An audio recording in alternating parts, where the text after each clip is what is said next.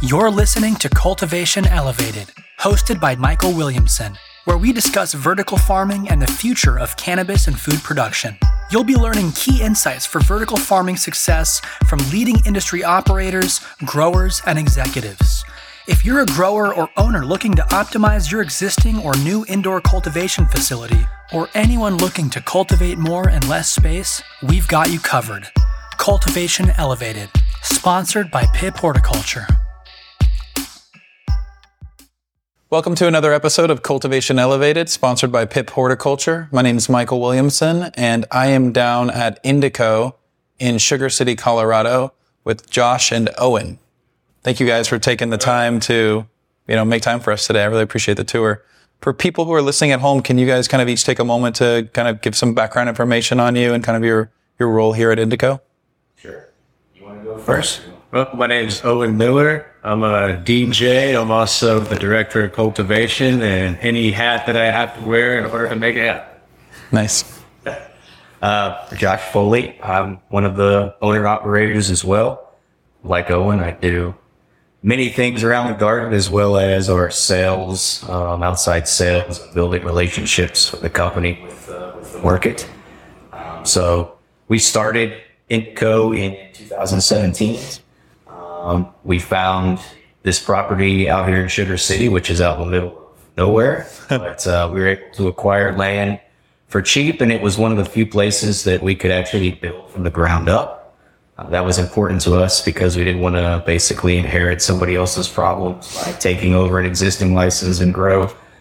So the building was designed using nothing but metal and plastic, antimicrobial panels, our insulation value, all the studs are metal, no biomaterial that could potentially, breed microbial growth or whatever. And so that was our starting place. And one of the most important things, whenever we first designed it, we were going to use double-ended high-pressure sodium lights. But that was right at the cusp of when we started hearing whispers about LEDs were, doing new things. We had both tried LEDs, long ago, little purpley UFO lights, and grew some fantastic art. With some cooling fans on top too. Yeah. Exactly. We went and did some research. Fluence was the company that we focused on mainly because at that point in time I was living in Texas. I was about an hour and a half away from Austin, which is where Fluence is based out of. Sure.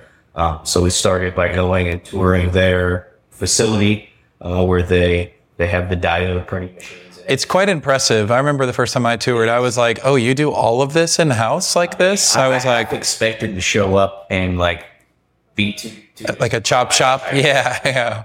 No, there's like $500,000 diodes and everything. Yeah. And so from there, we wanted to see what some of the product looked like. So Owen lived in Pueblo at the time.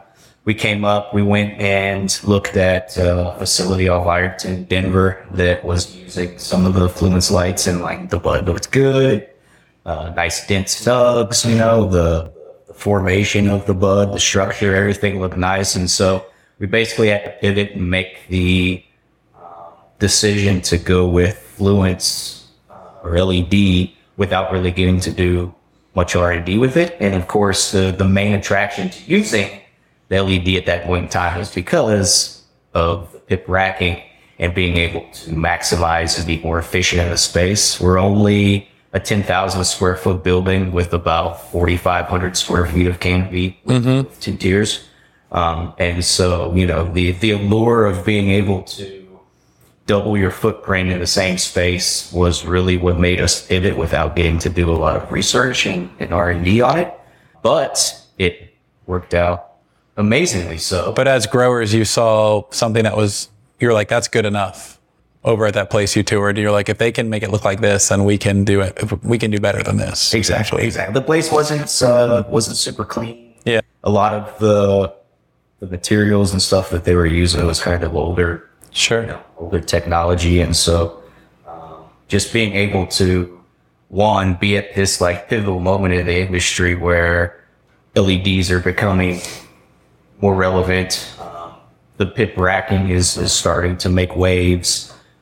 And so we're both super OCD clean freaks. Yeah, it shows through your facility. It's nice. And so like just all white everything is our vision, right? Like white floors, white walls, white racks, all white everything. And so it all just kind of came together. And man, I mean, just right off the jump, you know, started harvesting some of our first harvests. It was we were super impressed. So like at that first harvest, even we were blown away by the results that we got. And then as far as the racking goes, that was when and we still have them, but the tables were the multi-section 1 foot sections, but even that wasn't hard to pull out, clean, put back in and start over. So that's kind of the progression of how we got to be here with the leap of faith. Yeah, exactly. And couldn't be more excited about it at this point, really. I mean, I definitely see it as being kind of the future of indoor cultivation anyways. There's a lot to learn about it. Sure. As far as keeping your rooms from forming microclimates and stuff like that. But it's manageable if you have a background and you understand how airflow and these types of things happen, then it's not that hard. It seems like a lot of people who give vertical farming a try for the first time who are like pretty reluctant anyways, maybe they get forced to do it by like an investor or something like that, and they almost like will find ways to make it fail. But the area that I see people struggle the most is really, it's not like so much that it's not the rack's fault or the light's fault, but it's really poor engineering associated with HVAC and air exchanges per hour.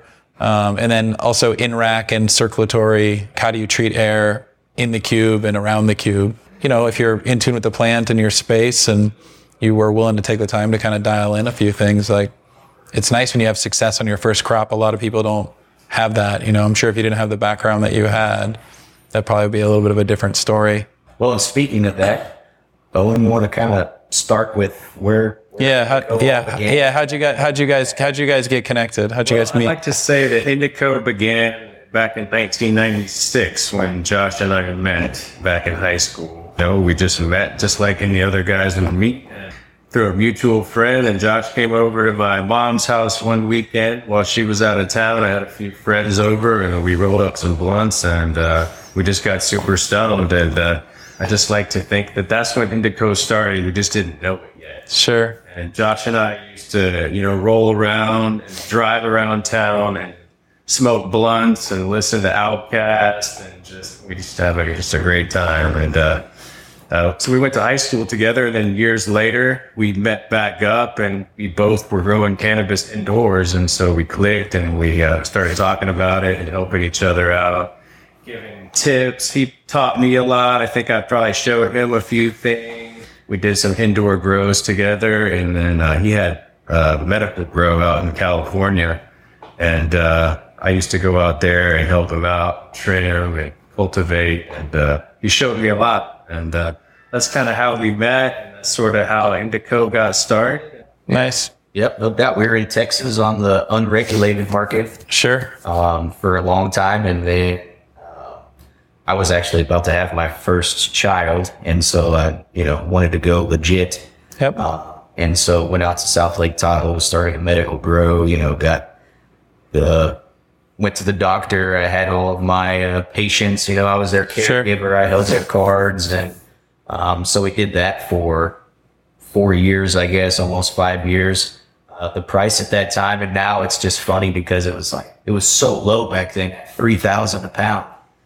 Yeah, it's like, man, at $3,000 a pound, that's just nothing. We're doing $6,000 a pound back in Texas. And back then, you could just clear chronic, take it straight to the dispensary. They just count out your money in a money counter, and you're good to go. Yep. Yeah. All you had to do is just go get a recommendation from the local physician and get your plant count in order, and you were licensed. Yeah, California's kind of beautiful and awesome in that historic way. I mean, if you wanted to be a part of that plant, like it was a pretty easy path to do things. It was. Yeah. You could throw duffel bags in the trunk and then just head down. Bomb to the dispensaries. Yeah. You have to step through the dispensary, and then when weed mats stuff came out, and you could just get on weed mats and just go to every spot. Yeah. Yeah. So I made the mistake of being greedy, and I started shipping product back to Texas to get twice the price or whatever. I got in trouble. It wasn't long after that Owen actually ended up going ahead and moving out here to Colorado. So I was on probation for many, many years, it was like.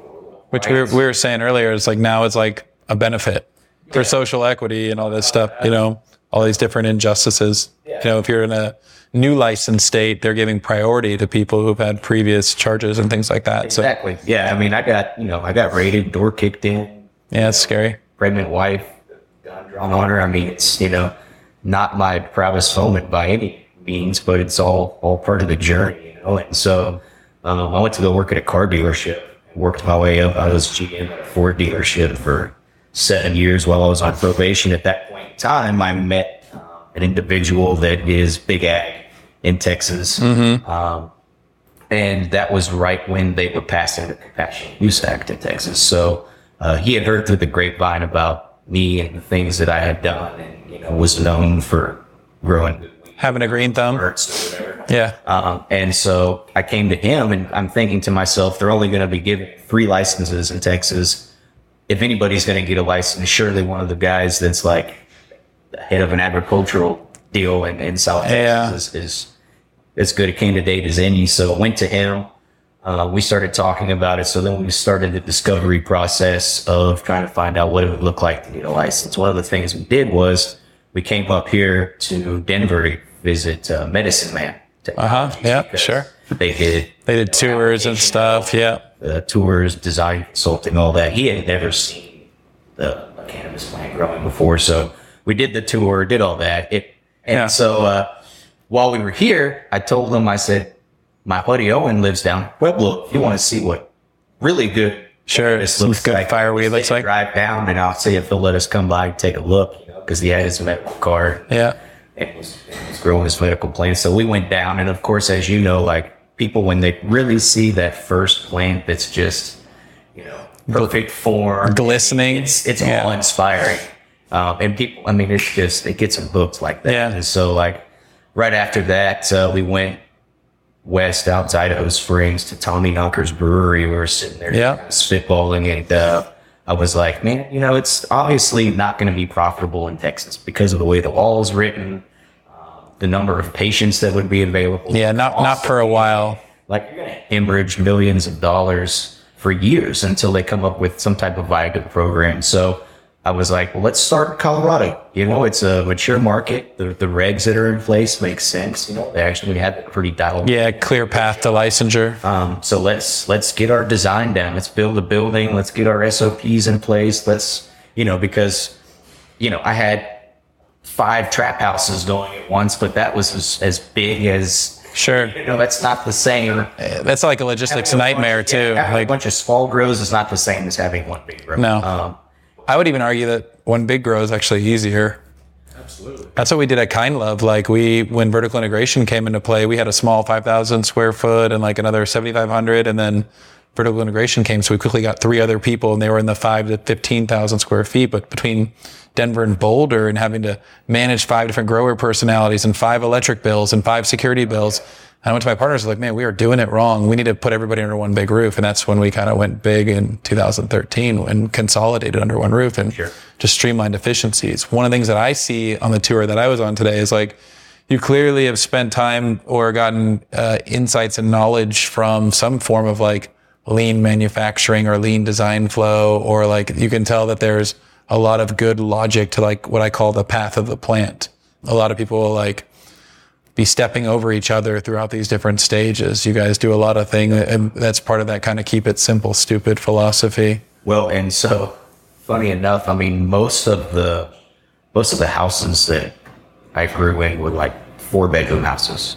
And so there was this flow of 3 bedrooms that were made into flowering rooms. And then one of the rooms was for nursery veg. Yeah. Nursery stuff. And so like that little round robin, 1-to-3 ratio is nice from a design standpoint, I think. It really works. And most of the strain, even though LEDs do finish up plants a little bit faster than HPS, they do. They finish, anywhere from a week to 3 or 4 days faster on average, I would think. But 9 weeks, right? Most strains that are out there, 9 weeks is going to be, even if they're around 8-week finishers, usually they can go 9 weeks and finish up a little bit better. Or even if it's a little bit longer than a 9-week plant, at 9 weeks, It's acceptable. It's viable to pull down and use. So that 9-week rotation is what seems to be like that in that middle. That's, I would say, what I majority see out there in the field and stuff. Like, it's very rare to see someone doing 10 weeks. It's hard to make financial sense. It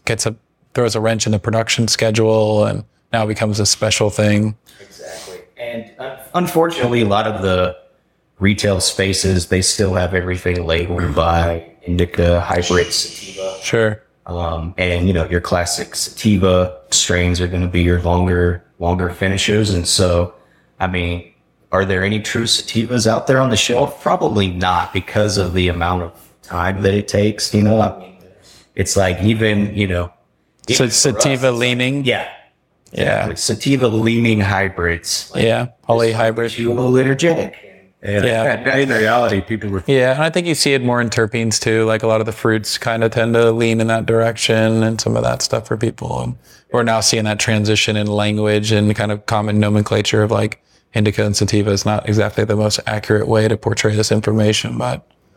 So I have a question for you. Oh, okay. Yeah. All over. One of the trends that I've seen here is that, like, in the wintertime, the consumer is looking for more of like the gassy type strains seem to be more popular as a whole. And then as you get into spring and summer, fruits start to be more popular and the consumer's looking for more. Do you think that's a Colorado thing, or are you seeing something like that more across? It's probably a Colorado thing, just for the simple reason, and I'll use the Bay Area because we all kind of know it. Like the Bay Area, when I got out there in 2015 and 16 with Harborside, and I was learning about buying trends between the San Jose store and the Oakland store, it's like Oakland wanted a bunch of purple, like sleepy, like, typical what people would describe as an indica dominant experience. And then San Francisco wanted like really anything like cookies, hypey, I guess Runts cookies, that kind of gelato kind of family. Oakland liked gelato too because it was purple. And then you got into like San Jose and you have Silicon Valley and all that stuff where you have like more tech focused consumers. And they were like really into like racy sativas and fruit flavor stuff. And so it was interesting to see like just within I don't even know how many miles that is, but it's not that far, right? You can drive it in an afternoon and loop the whole thing, how the buying differences were so different in demand by micro region, if you will. Yeah. And there's trends to things too, like more mature states, you'll see more diversity of genetics, but you also see older stuff that like that's been around for 10 years or 9 years where you won't see that as much in a newer market. But yeah, it's so interesting, the buying trends. And I'm not the expert on that by any means, but yeah, there's definitely seasonality to things too, where it's like, oh, that's just more appealing in the summer. Yeah. I want that watermelon kiwi rosin, or something, because it's got that summer vibe, and maybe there's some more gas or whatever it is in the winter. And as people become more connoisseurs and more knowledgeable, and figure out what's there. Crusade that we're on right now, anyways, is the against THC. To educate, bud tenders on how to educate. On that note, can we talk about audio terps? Yeah. So there's a big correlation with your relationship and how you guys met through music and through cannabis, which it's amazing how many people, it's like cannabis, music. There might be like also, I've learned like some of the best cannabis growers are also like really good dog breeders, or they make like really good sourdough bread or something. And there's always these like interesting little artisan paths that come out as people's hobbies and things once they kind of commit to a culture. There's not too many better combos than those two things. And, what's better than just getting super blazed on your favorite strain and listening to your favorite music? I mean, yeah, it's pretty perfect. It goes hand in hand. So for us, it's a kind of a no-brainer. We met through music and cannabis, and that's what we continue to do. I'm a DJ. And so we had an idea when we first started that we would do video DJ sets in the grow. We just thought it would be a cool idea. After our first harvest, we did that. We had a little DJ set in the grow. I went in there and I scratched for the plants and made a mix. And we threw it up on Instagram and Facebook. And we just had a huge positive response on it. And we had over 100,000 views on that one little video snippet. And ever since then, we've been getting guest DJs to roll through, play music for the plants. I play music for the plants often. Every single day, there's a boombox playing in one of the rooms. Yeah. The energy felt good when I came in here today. We just like to think that when you play music for the plants, it instills the audio terms. Yeah. So, like you said, the energy, the vibe, right? So, obviously, there's scientific data that people have tried to collect on musical vibrations and the effects on plant growth. And there's obviously something there. We believe it. Yeah, we totally believe in it. And then there's a deal called the Ganja Grid that somebody just made. I don't know if you've seen that. It's like a metal trellising system that hooks up to a some kind of frequency frequency device, and it creates pulses, and it literally interesting vibrates, and it's on speed. Music. It'll play to the music through vibration. That's wild. But the one thing that is blatantly apparent is that the plants are living things, and the mood and the environment around the plants affects the plant growth itself. And so by playing music, we're trying to create this positive energy and this positive vibe in the garden that then translates to the plants being happier, growing. And then obviously, happy plants is a better smoke. So that's where audio terms come. I love it. Music plays such a big correlation into productivity of labor and how you feel. Yep. I remember early days at Kind Love when we were trying to dial in the dispensary experience, and that's what you're giving. You're giving your plants an experience, you're giving your team an experience, and you're carrying that story through all the way through your packaging and your end result to the end consumer, which is cool. And it's showing them really that. Fun just to play music in a room full of plants. Yeah. It's super fun. Yeah, for sure. Yeah. So there's been some people the movement is a band. I don't know if you're familiar with the movement, but they were at Red Rocks, and Gary Dredd, their drummer, came through. He also nice DJs and does some stuff. So he did a set in the garden, and it's a morale booster, for the plants and the people, like you said. Yeah, that's awesome. It's been a lot of fun. We learned in a retail environment that we had an older clientele in the morning, so we'd just keep it classic with some old school Frank or just something that they, grew up on that they haven't heard, and to keep it, we played with lighting as well, lighting and sound together from an experiential standpoint. But then at night, we had younger people getting out of restaurants and stuff. So, we would just bump it in there. And at the time, so back when Pretty Lights was really hitting the Colorado scene super hard and playing Red Rocks a lot. So, we'd get down in there and, but everybody would walk in and they were the energy in this place is so good. And I think energy is people, but it's also these other stimuli that you bring in. It's so interesting. I wasn't really a big believer in, I guess, as big of a believer as I am today in energy at different levels. And I remember my business partner, the Gem Show was in town. We were about to open up the retail for the first time.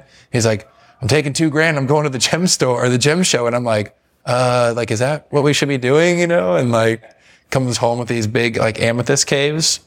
And sure enough, people would come in and they're just beeline it for the amethyst caves, or they pull crystals out of their pockets and charge them up in there while they were buying some weed. And I was man, there's something to this, there's something that I clearly don't completely understand.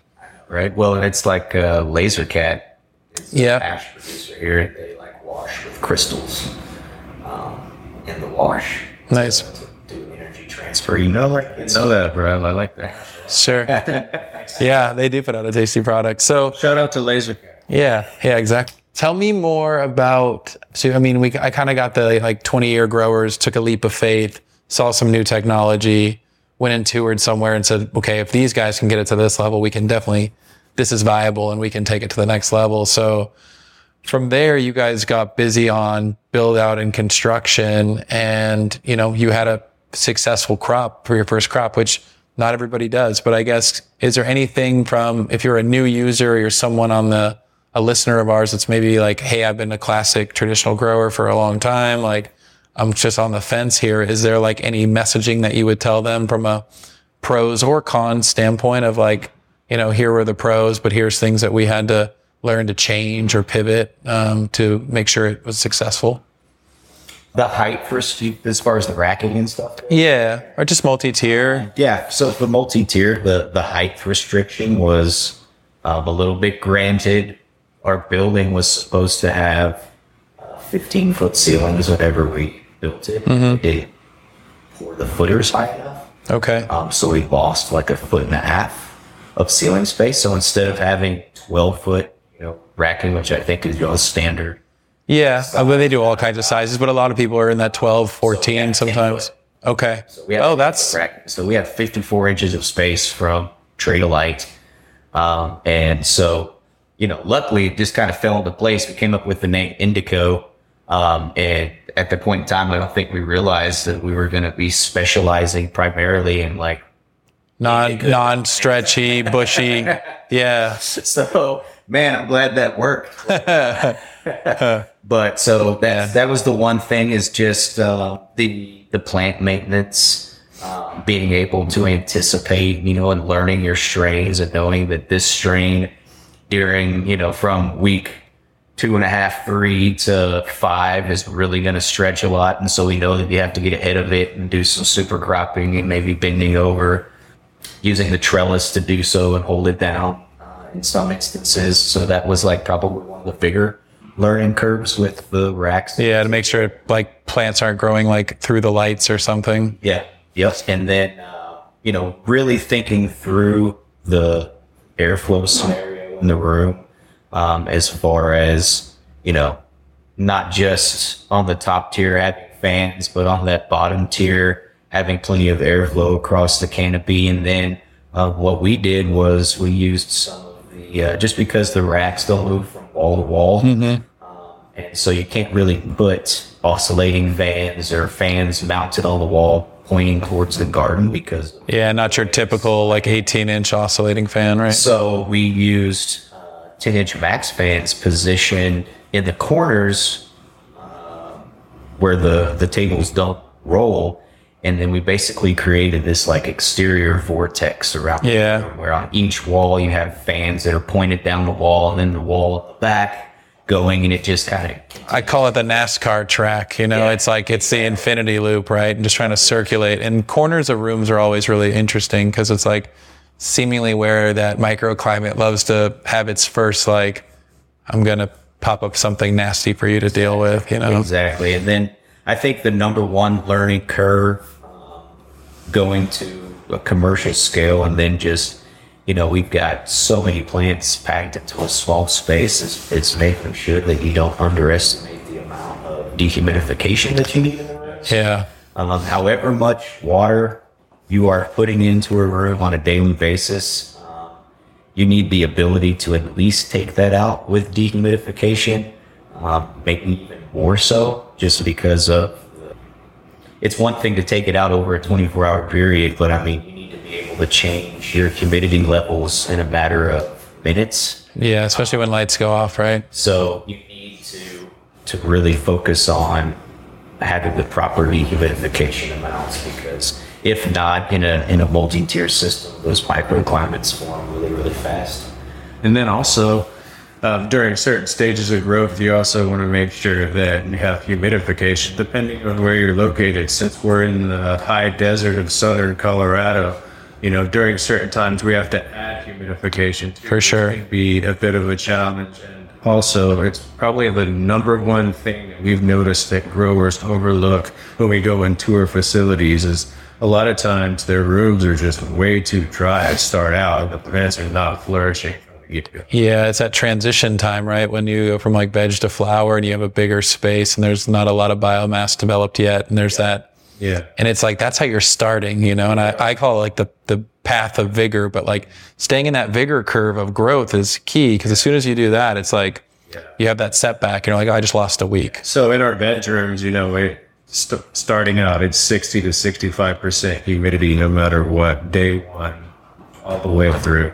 Because if you don't start off with that high humidity, your plants are gonna suffer right off the bat. Yeah. And you also want to, precondition your room. So when you're moving your plants from veg into your flowering room, you want to make sure that you have your humidity levels and your vapor pressure deficit in the right realm before you move them in, and don't move move them in and be reactive to trying to get them there, because that'll also stunt that plant growth right off the jump, which you don't want to do. So. We talked about it earlier a little bit, but it's interesting how many people, particularly around transitional times from like one plant stage to another, they'll just compound stress on the plant. You know, they're like heavy skirt, slam more light on it. I'm going to change the nutrients. I'm going to physically handle it and move it. My environment's going to be different. Yeah. And it's like, whoa, like easy, you know, like, I mean, those, not that all of those things don't have their place, but like staggering some of that stuff, you know, a lot of people, you know, are like complain about defoliation. I notice in startups, and they're like, it's just so much work. And one of the things that we've been telling people is like, hey, like, what if you just defoliated like a little bit every week, you know, cause they get on to like 10 to 14 days or day 21, day 45, and then a little bit more towards harvest. And everybody does it differently. But for these larger grows who can't get in there and defoliate in like that shorter time frame, we find that if you figure out a thing like 3 minutes per tray, and you're just going after strategic fan leaves that are obviously blocking light from above and kind of work your way down, that we can break up a lot of that, like the burden of a heavy defol. And also timing too. If you hit it at the right time, you know, it could take a lot of time and effort out of your defoliation and lollipop. Yeah. And yeah, there's certain products too that we notice that when you use at the right time, it actually cuts back on the amount of biomass that's produced after you defoliate at the right time. Like the Mammoth, where we were doing a lot of our R&D with the Mammoth. Mm-hmm. After our day 21 defol, from before and after using that product, the amount of leaf that grew back was considerably less. And then even when we got to the very end of the rounds, we would weigh, when we wet weighed the plants, the plants actually weighed a little bit less. But there was more flower. More product. That's what you want. And our amount of trim that we had went down considerably. And so like that, you know, you got to take that into consideration. You guys have a lot of good genetics. Can we touch base on some of like what's kind of in the collection and how some of maybe the inspiration behind maybe some of the breeders or some of the cuts or whatever it might be that, you know, really shine bright for your op and wash well? We can talk about is the Mandarin Sunset, which is one of the first strains we started out with in the facility, which we purchased from Colorado, because that's the only person that we could get clones from when we started out.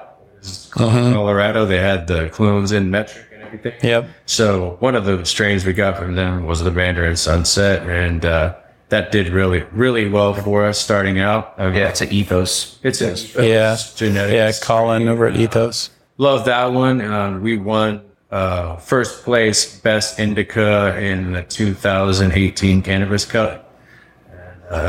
2019. And you open your doors in 2017? We got our first plant in the building in December of 2018. And then the first cup that we entered was 2019. And so, yeah, first place, that was the only entry that we nice that year. That was a one, huh? Yeah. And that was a lot of fun because that was before COVID. So there was actually an event. Sure. Like 3,000 people, you know, and that was a lot of fun. And then we entered it again in 2020 and won first place with it again. And then the sour strawberry that we had won first place hybrid that year as well. So, but as far as genetics go, like I said, we are limited in space. Sure. But you keep a good amount of genetics. You mentioned what, about 25? Yeah. And in like some form of rotation. Yeah. Yeah. And, you know, sometimes we end up having a mom that just sits in the corner and, you know, once it gets too big and it's not fleshy, it hardens off, you know, we'll have to cycle it back out, but we'll pull it out. From what I've seen, it seems like the consumer, you've only got about, I mean, depending on how often you're putting it out, if you're putting it out every round, you've got like 6 to 8 months before strain is no longer appealing. Sure. To the consumers, right? The shelf life for strains and is super short. But some of the other breeders, exotic genetics, of course, Loving in Her Eyes, which is a local Colorado breeder that she does some amazing stuff. And I think she does do quite a bit of work with those as well. Okay. And she's been, she's fantastic. She's been growing for 20 something years as well. And like that's her crossing and doing the genetics is her passion. And so like she's just got basically nothing but new genetics that she's constantly running across. Nice. So she's a wealth of the archive. Yeah, Fletcher and that whole crew. They've done great work forever. I mean, basically everything that we've popped from archive has been fire. The Lost Cause, which is the Amnesia Haze and the Do-So-Do, is one that we popped, towards the beginning of our go, and it's still around just because it dumps for hash. The medicinal properties are on the chart. Sure. We pulled it back, and then there's basically an outcry from people that were like, where did this go? I need this. We more or less, even if it's only a couple tables, more or less keep it running all the time. And then you smell that it's got like a kind of a sugar cookie. Type of real subtle. Yeah, it was like a fresh bakery to me. Yeah, that could get that. That particular sweet profile actually matches like with a lot of different flavors. So the fact that it, dumps 6% on washing, we can do that. And then some of our other strains like Military Chocolate that have a really good terpene profile, but doesn't wash so well, we can pair them together. And then all of a sudden that 6% with that 2.5% makes sense. And for anyone that's new to the podcast or new to some of this language, when we talk about washing, we're generally talking about solventless hash production, which you guys do here as well. And washing is generally in terms of the yield of the extraction itself, and generally just very primitive approach to cannabis. But it is, in my opinion, the best qualitative product and experience of the plant, because you catch terpenes, you catch head high, you catch body high. I mean, it's really like a full experience versus a lot of the traditional hydrocarbon stuff from a personal standpoint. Exactly. It's something that's been around for just so long. Millennia. We've been washing our trim in bubble bags, Sure. for 18 years or better. And it's one of those things that I've noticed is that typically with like hydrocarbon extractions, headaches. Sure. When I eat gummies that are from hydrocarbon, I tend to get headaches a lot of time, and I don't know if it's because maybe it's not strain specific and it's like a melting pot of material or the hydrocarbon itself, but solventless is, And in my opinion, just the most basic and cleanest. Pure. Yeah. So you guys were one of the kind of first groups that I saw that did some collaborations in the solventless gummy production with a company called Dialed In. Can you guys tell me a little bit more about kind of that relationship and that product and how it's different than maybe a traditional gummy that someone has experienced? So Jason is the owner of Dialed In. He was a solventless hash producer for a while. And he broke off and decided that, he had the idea of doing strain-specific, full-spectrum rosin gummies. And it's, it's simple. It's not super complicated, but absolutely brilliant. I think that Colorado being a little bit more of an educated market was something that they were primed for. People were looking for that. One of the main differences, I believe, with their gummies as opposed to traditional gummies is that he actually uses the gelatin. So like when you purchase gummies, it tastes just like Harborough gummy bears. It's not, I think that a lot of gummies hit the market that are sugar coated. Like pectin based or something. Fruit juice. With sugar on them. And so like the fact that these gummies were delicious and that they were strain specific. Well, you can taste terpenes, right? Like cannabis and edibles has always been kind of like the cannabis taste has been like a frowned upon thing because it's decarbed and it just has lost a lot of that. So they work on, they're very big on getting the terpene profile from whatever cannabis is going to go into the gummy. And then they try to pair their flavors of their gummies with fruit juice and stuff. Profiles that are going in. And so, and they truly cared. Before they would buying product to go in their stuff. He goes out and he tours the groves, and he wanted to see the process of how we did, and so he takes a lot of pride in what he does. And like even just recently when they bought some of the rosin that we made to use instead of, because I guess when they started they would buy trim, and then they would do it all in house, do the wash, press, do all that. And so they're still doing that, but now the demand is so big that they're actually buying just bulk rosin from. But one of the things was that he was very specific about that the rosin had to be full spectrum. Like it can't just be 45 and 160 U food grade. Sure. Like it's not separated.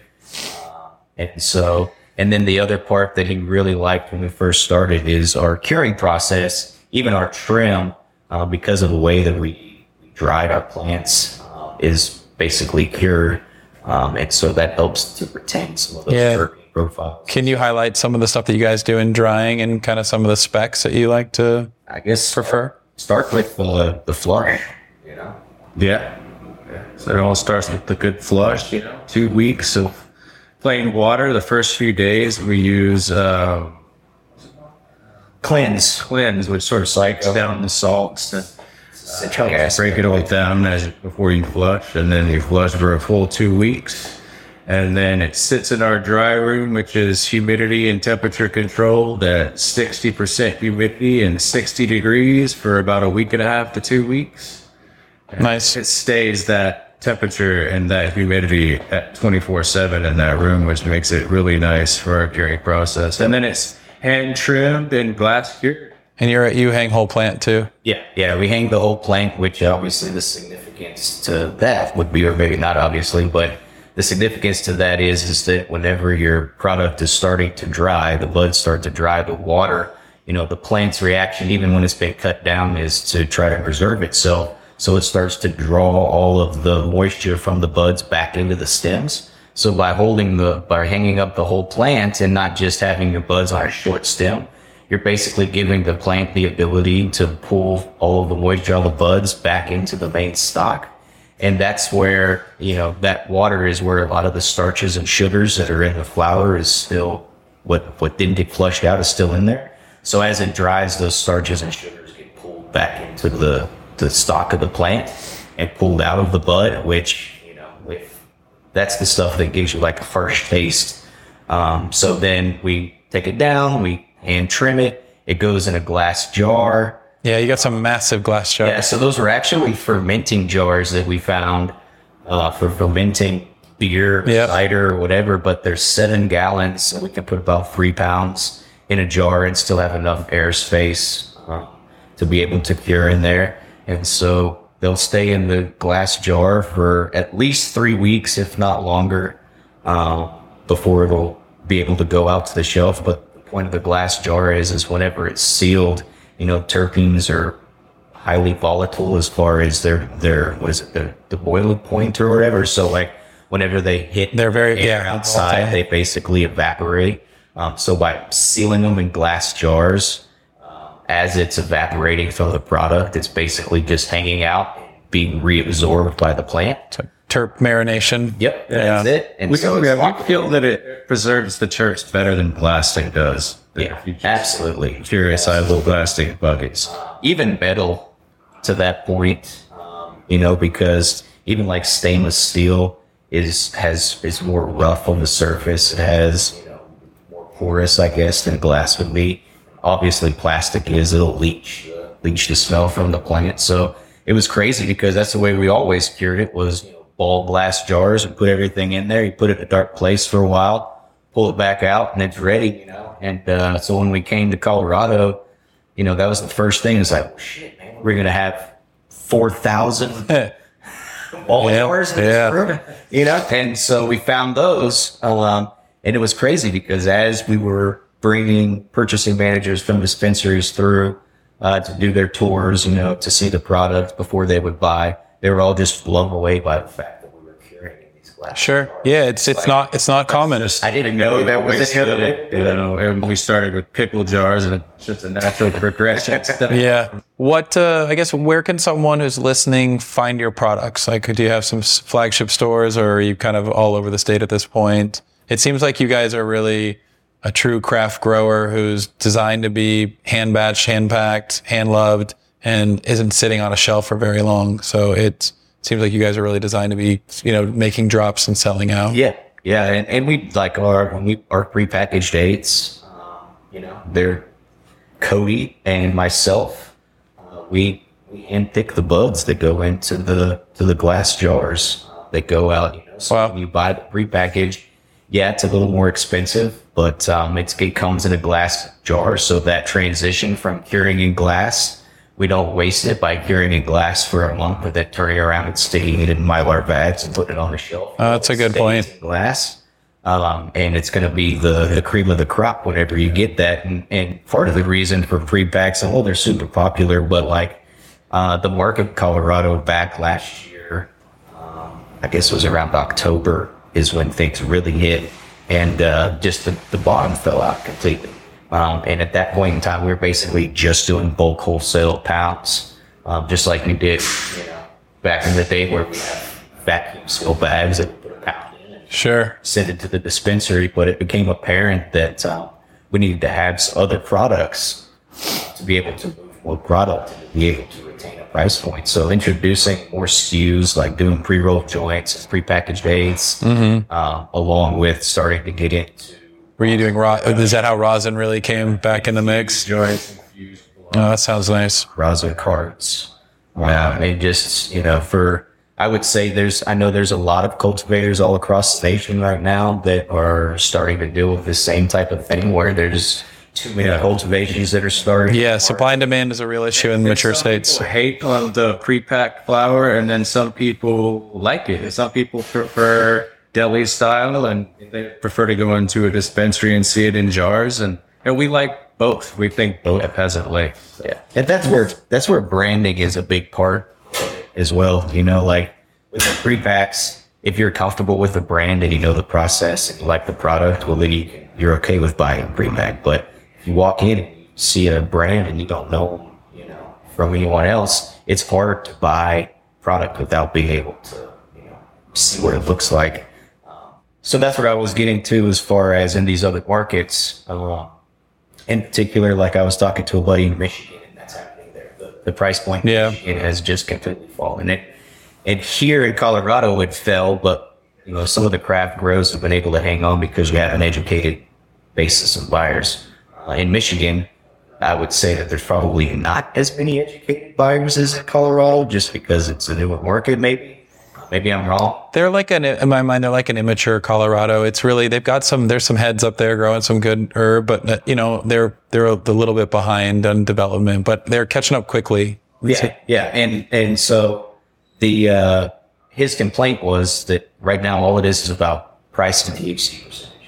And so they grow amazing product, but they're in this battle about THC percentages. 30+%. Yeah. Can we tell the listeners real quick that we don't believe in high THC percentages and getting you higher? It's all about the entourage effect of THC and cannabinoids. Period, point blank, the end. THC percentages don't mean jack.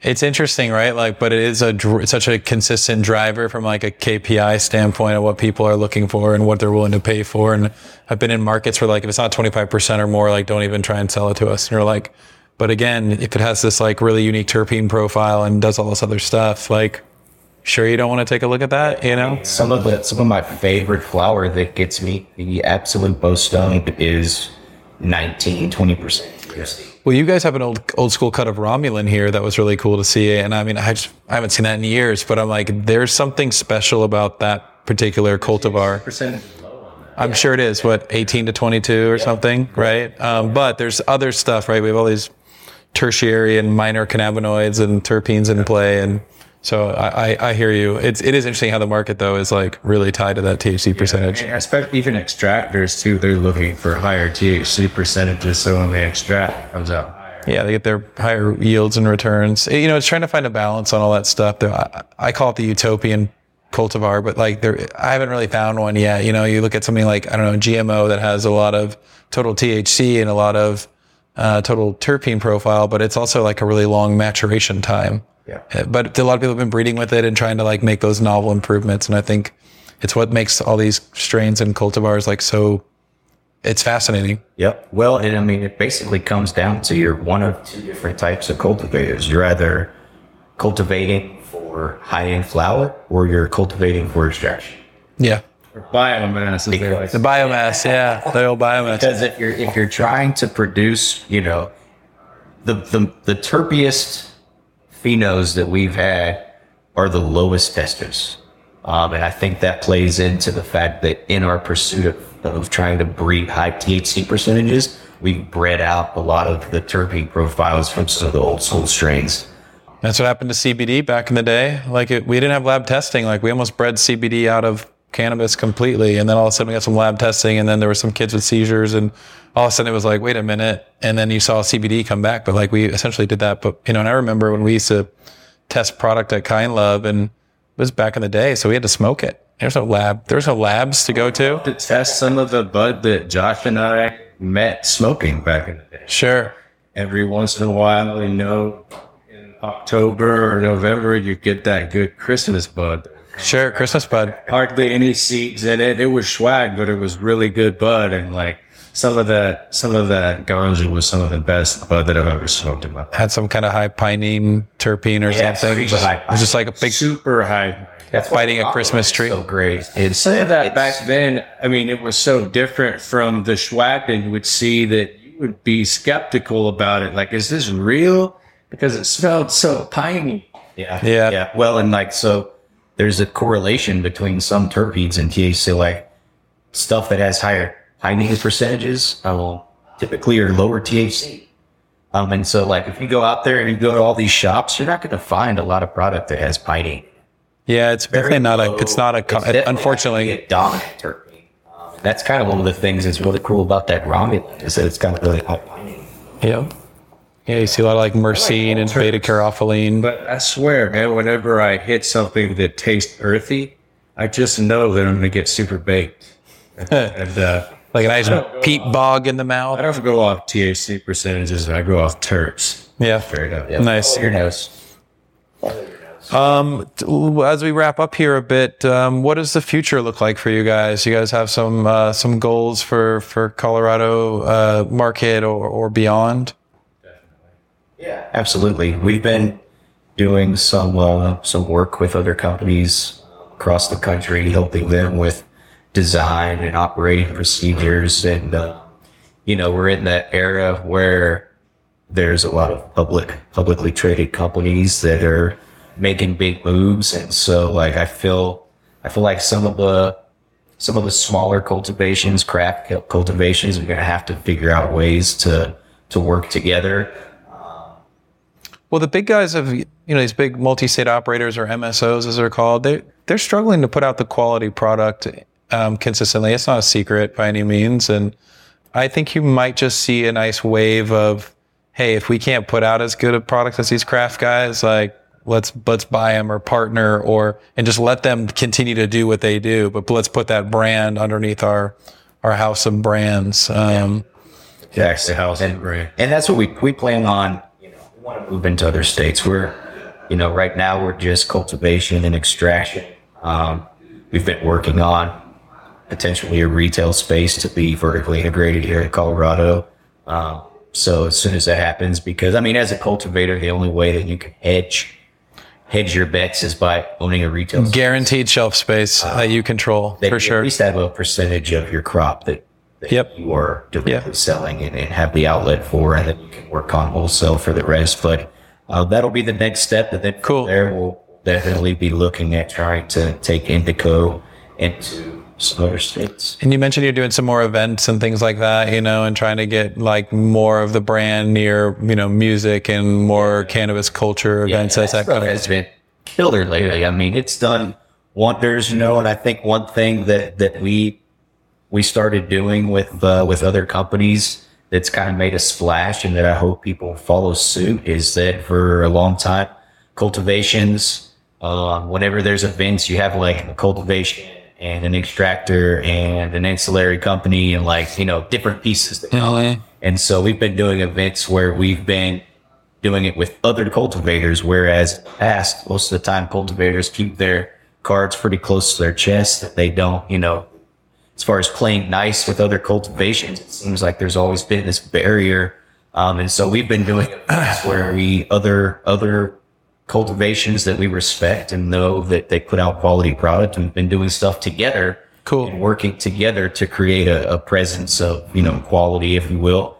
And, people fucking love that. It's like cooperation, or it's like cooperating competition, where it's like you're just trying to level up each other in a positive, constructive way. It's interesting that you make that comment, because I see with like more traditionally or conventionally grown cannabis specifically, that there's this like competitive edge thing where it's like, I'm not telling you shit, or like whatever, right? Yeah. It still has that old school secretive stuff. The living organic soil community in the cannabis space is like the complete opposite. They're just like, we need more living organic soil grown. Like, you're growing that's great. Like, how can we help you? Maybe we can split. We're getting our soil here. If we're getting the same mix, like maybe we can bulk buy and benefit each other. And like, oh, we have a really good microscope. It's really fascinating. But like with the conventional cultivated cannabis, like there's still that old school, like, I'm not telling you, but it's a real thing. So it's cool to see that that's, maybe you can tell people all day on how to do something. Are they going to do it right, though, is the question. Totally. Yeah. This concept of secret sauce is kind of funny. That's why we're not afraid to tell people, like, we'll give you some advice. And yeah. Well, it's hard to apply, right? It's like, and it's easy to say. We could sit here and talk about how great or whatever, but like when you're in the trenches as an owner operator and like things are not going according to plan, or there's some outlying factors and you've got it's real work and it's real hard. And to bring it all together to tie into music, like harmoniously, is such a challenge. It's like a symphony, it's like getting everything in its place. And inevitably there's always someone out of tune or something where you're like, ooh, so close, right? I know. So our DJ sets in the garden is called Cincy Sessions. So you can follow us on Instagram at Cincy Sessions on Instagram. You can follow Indico at Indico INC on Instagram. You can catch our sets on both. And Josh and I, when we do pop-ups, we're doing Cincy Sessions on the road too. So cool. Go to your favorite dispensary and you see us DJing in there, that's what we're doing.